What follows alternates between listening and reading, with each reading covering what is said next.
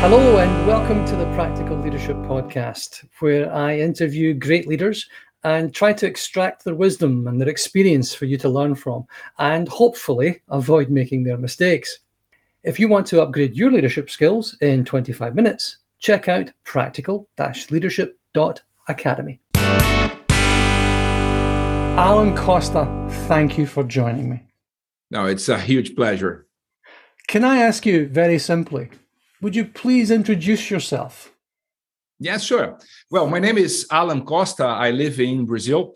I nowadays am a business partner and operations vice president of the largest cybersecurity company in Brazil. So nowadays we have around 800 people helping companies to defend themselves from the menaces of the cyberspace. Besides that, I also have a platform in Brazil that delivers consultancy and content about innovation that's named AAA Innovation. And besides that, I also have an involvement in the startup scene in Brazil. I founded a group of angel investors named Curitiba Angels, and I am part of Harvard Angels of Brazil. And through those groups, I am an angel investor, and I have positions in the board of a couple of startups here in Brazil. That keeps you busy. Indeed, it does. Yeah. Besides that, Paul, I always like to say when I introduce myself that I am father of Luca, 20 years old, and Mariana, 5 years old. And I like to emphasize that because despite all my graduations at Harvard, at Lancaster University in UK, at Fundação Getúlio Vargas in Brazil, none of those degrees teach me more than what I learned from Luca and Mariana. So they are definitely my biggest sources of apprenticeship. I think there's nothing like learning from your kids because they are a brutal teacher and very harsh critics sometimes. Indeed, they are. And it's amazing to learn because it's a kind of a learning involved in love. There's so much I think you can pick up from seeing your children evolve over time, that you learn about human nature, that you learn about yourself. Leadership is about that at the end of the day, isn't it, Paul? Leadership is about learning about people, it's about understanding people, it's about caring about people's needs. So things are undoubtedly connected. And when we develop this kind of look into the world, I believe that we create conditions to become better leaders. When did you first become a manager of people? I was very young, actually. I graduated myself from Tech University, computer technology. And I started programming computers. And it's quite easy to program computers because you push buttons and the computer will do whatever you say that he must do. When I was 23 years old, I got a management position. I was very young. And I learned very fast that people didn't have buttons that I could push. So I had to, look for education training about how to deal with people because I wasn't taught that at the university. So it was very early in my career. So what was the biggest thing that you learned or the biggest thing that you would tell new leaders? Well, I believe that when we start acting as leaders, this is a role that usually is given to us by someone that is above us. We get the title. Well, now I'm a manager, I'm a leader, I'm a director, whatever. But leadership is not about people above you giving you the title of a leader. Leadership is about people who works with you, usually below you in the hierarchy scale of the company, recognizing you as a leader. It's your team who makes you a leader. So people who are starting now in the leadership path must understand that leadership is about people. It's about serving people. It's about understanding what people needs to be their best at what they need to do.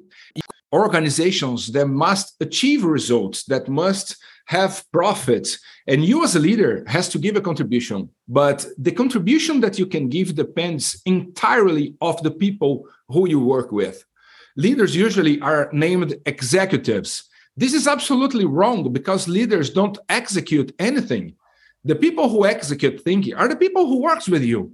So these people has to see you as their point of security, as their point of vision, because they need this assurance that they have the space to give their best and to be their best. And that this is connected somehow with the purpose of the company and with their own purpose. When you achieve that, well, then we are talking about leadership. So you're connecting the purpose of what the individual wants to what you and your organization wants. And if you can get that, that's how you're making success happen, yeah? Definitely, Paul. And I believe that building the sense of purpose is one of the most important jobs that a leader have. And believe me, you can build purpose in any kind of environment if you have this perspective. I used to give the example of someone who sells jewelry, for example. Let's give an example. You are a businessman, you have a network of jewelry stores, and you have people selling the jewel that you produces at your stores. This person that is selling jewelry at a desk for someone who gets into the store, this person can understand their role as a role that is standing in a desk and trading stones by paper money through stones and metal, or this person can understand their role as the daily opportunity to make someone happy. Everyone who buys a piece of jewelry to make someone happy. The woman buys a jewelry to make herself happy. She will feel prettier. She is giving herself some kind of reward for something her achieved. And the man who buys a piece of jewelry to make the woman that he loves happy. So when someone who sells jewelry understands the purpose of what she does or what he does, it changes completely what he or she is providing to these customers. This is building purpose, and this is possible to be done in every single kind of business activity. How would you go about building purpose in a new organization where you find yourself? I believe that building purpose in a new organization is about understanding what the company really does. For example, I told you that I am working in a cybersecurity company in the last few years. And the first thing that we must ask is what we really do at the end of the day. We, as a cybersecurity company, what do we do?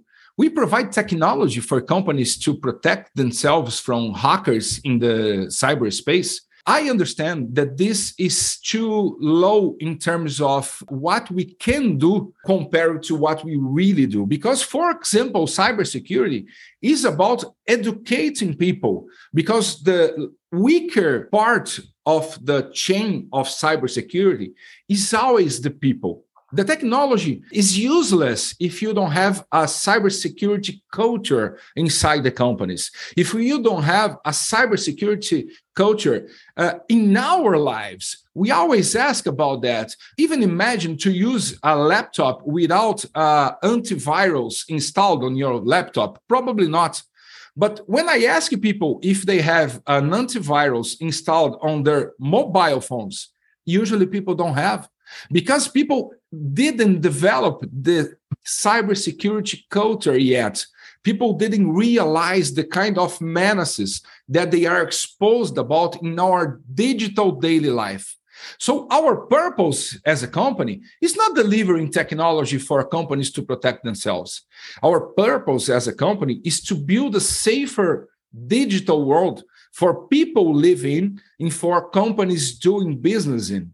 So the first question and the most basic question, usually the great things are simple, isn't it, Paul? Uh-huh. The great things are simple. So simple questions. What do we do at the end of the day besides what we sell? We sell something, but besides what we sell, there is purpose. Why do we do that at the end of the day? What will the world miss if we don't exist? That is the basic question that you must answer to look for purpose in your new challenges when you get into a new company. There was a great book, Daniel Pink was the author. You may have come across it, Drive, the surprising truth about things that motivate us. And he talks about autonomy, mastery, and purpose. Indeed. But he wrote recently that, in fact, he was talking about purpose as in, we're here to change the world, as the big capital P. But then there's a small p of purpose, which is the reason that you get out of bed every day. This big purpose, Paul, become very, very, common in the startup environment, because people started creating startups and they started listening from the investors. Well, you must have a purpose. And then every pitch that I watched in the last couple of years started as, well, we are a startup and we have a purpose. And our purpose is to change the world. This is so damn beautiful. But let's put this into the ground. How will you change the world? How will you make the world better? How will you transform this world we live in a better place, solving some kind of problem, helping people in some kind of needs? This is the practical purpose beyond the buzzword that the world of business have been accustomed at the last couple of years, isn't it? That's marvelous. How to build your purpose from the ground up. Once you understand why you are in this world, you have to, as a leader, provide to the people that works with you this clear view about purpose, about why you as a company exist. And once you provide this clear vision of purpose, you have to look for points of connection with individual sense of purpose. Everyone in the world needs a larger purpose in their life. No one was born, to live a life where you wake up early in the morning to spend your day into a screen of a computer doing Zoom meetings after the pandemic, and to go to bed at the end of the day and say, well, I fulfill my role today. It was to spend my whole day in front of a computer screen doing useless meetings with a lot of people. Nobody was born for that. People born to look for a larger sense of purpose. Why am I as an individual into this world? You as a leader must provoke that into the people that works with you. You as a leader must identify points of connections within about this larger purpose of the company with the smaller sense of purpose of those people, because people must connect with that. It is absolutely impossible to build this purpose sense into a company if you don't connect it with the individual sense of purpose of each and every member of your team. It's absolutely impossible. And this brings us, Paul, an additional challenge as a leader, because build the sense of purpose depends on corporate culture. A corporate culture is an essential ingredient into this building of the sense of purpose of a company, because people need to interact, people need to talk, people need to look at each other's eyes. How do you do that in a hybrid world as the world that emerged after the pandemic? This is a huge challenge, because I am talking with you right now, and for this purpose that we have within the recording of a podcast, this tool that we are using, Zoom meeting, is absolutely perfect. I can see you, you can see me, we can interact. But when you talk about, building purpose on a daily basis within the company, man, I need to look into your eyes. I need to see the expression on your face. I need to touch you. I need to be in contact with you. Totally. So this is a huge challenge.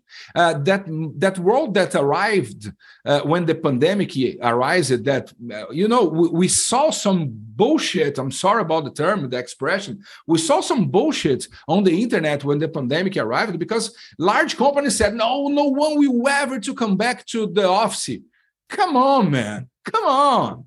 And now we see that these same companies are saying, oh, okay, I'm sorry, it's not exactly like that. We will have to come back to the office at least 2 or 3 days a week, because, of course, companies are their culture, and their culture builds what we call purpose. So that's how I see the question. The companies build the culture builds the purpose, and the purpose needs to be connected to the individuals, and the individuals are the ones who do the execution. And the leaders are the ones who try and join the dots. Exactly. Thanks for summarizing my long answer. That's why I love you. It's a gift. It's a gift. Going back, what is the mistake that you experienced or that you did that you learned the most from in that time? Paul, I believe that the largest mistake was to think that leadership was about myself. Leadership at a certain point of my career was about how do I behave? How do I see the world? How do I do what I'm supposed to do to deliver the results that I'm supposed to deliver? Leadership is not about ourselves. Leadership is about themselves being the people who we work with. A leader must be genuinely interested about their people's needs. How your people behave. Why do they behave their way? What are their origins? What are their stories? What are their needs? When you think about leadership as an exercise of understanding other people, this brings you the feedback you need to become a better leader. But it's never about yourself. It's about themselves and how you understand themselves to mold your behavior. It's not the people's behavior that must adapt to the leader behavior. It's the opposite side. It's the leader behavior that must be situational and then must be adapted to the people that work with him. I have an example in my team. As a leader, it's my role to understand that even those directors who are senior directors, people very experienced, sometimes must understand that they also has to multiply this understanding of caring about individual people needs. We have a member in our team that is a genius. He even does have a kind of a syndrome. I don't recall the name now, but it's a kind of autistic syndrome. He's brutally smart. He's brutally intelligent. And he gives contributions to the team that are amazing. But there is one problem. He's not able to feel empathy because of his condition. When he talks about projects with people, for example, he doesn't hesitate to say, well, this is pure garbage. Throw into the garbage can and start again. Paul, I cannot fire a person like that because he doesn't have the sensibility to talk with people, because he will never have. He doesn't have the possibility to have it.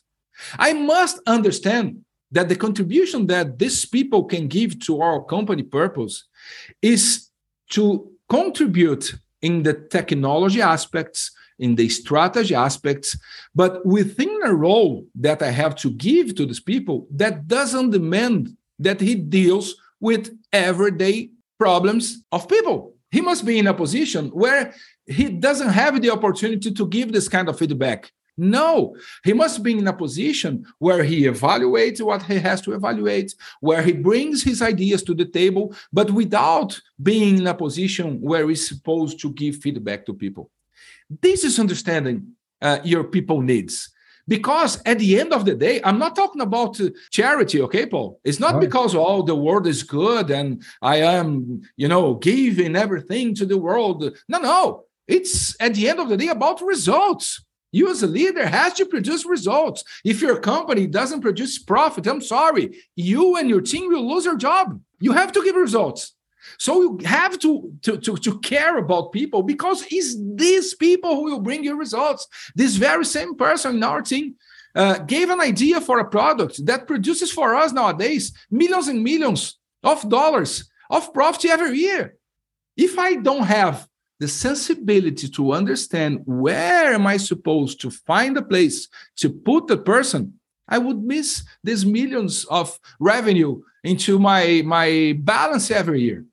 So this is leadership. This is building purpose. This is building purpose from the bottom. And once again, coming back to the question, the biggest mistake that I've done was to think that leadership is about me. It's not about me. It's about them. So you're meeting people where you find them. You're finding the right person for the right job and the right job for the right person. And dealing with the term we're now using is neurodiverse. So people with different brains, finding the value and the role for those people. That's a fascinating challenge. It's one I've seen quite a few times recently, and where sometimes you have people in leadership or management roles who just shouldn't be there. And your Indeed. instinct is, oh, they're dreadful. They're giving horror. They're toxic. Yeah. They're toxic people. Yeah. Yeah, but this is the smartest guy you've ever met. Indeed.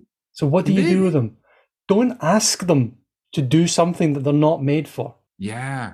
Ask them to do something that they are made for. As long as you've got the capacity or the space for that. That's a wonderful example you gave there. And the corporations sometimes, they are so self-centered that they have their structures, positions and titles and a salary and a scheme that tries to, put everyone into those little boxes. Yeah. That when they see someone like that, they try to put into those little boxes and they say, oh, I'm sorry, it doesn't fit. Come on, man. If it doesn't fit into your little boxes, build a new box.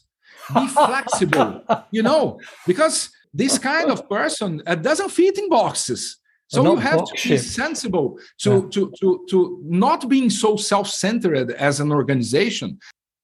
Nowadays, the world is about flexibility. What are you working on at present? Paul, this is a very good question. I just turned 50, so I'm becoming old. And as an old man, I am much more worried about things that I wasn't so worried a couple of years ago. Until recently, my main objectives were related to build something that would provide myself and my family comfort. Nowadays, I'm involved much more in building legacy. Of course, I need to translate that to the practical point of view. You know me, I don't keep into the thin air. Let's put this into the ground.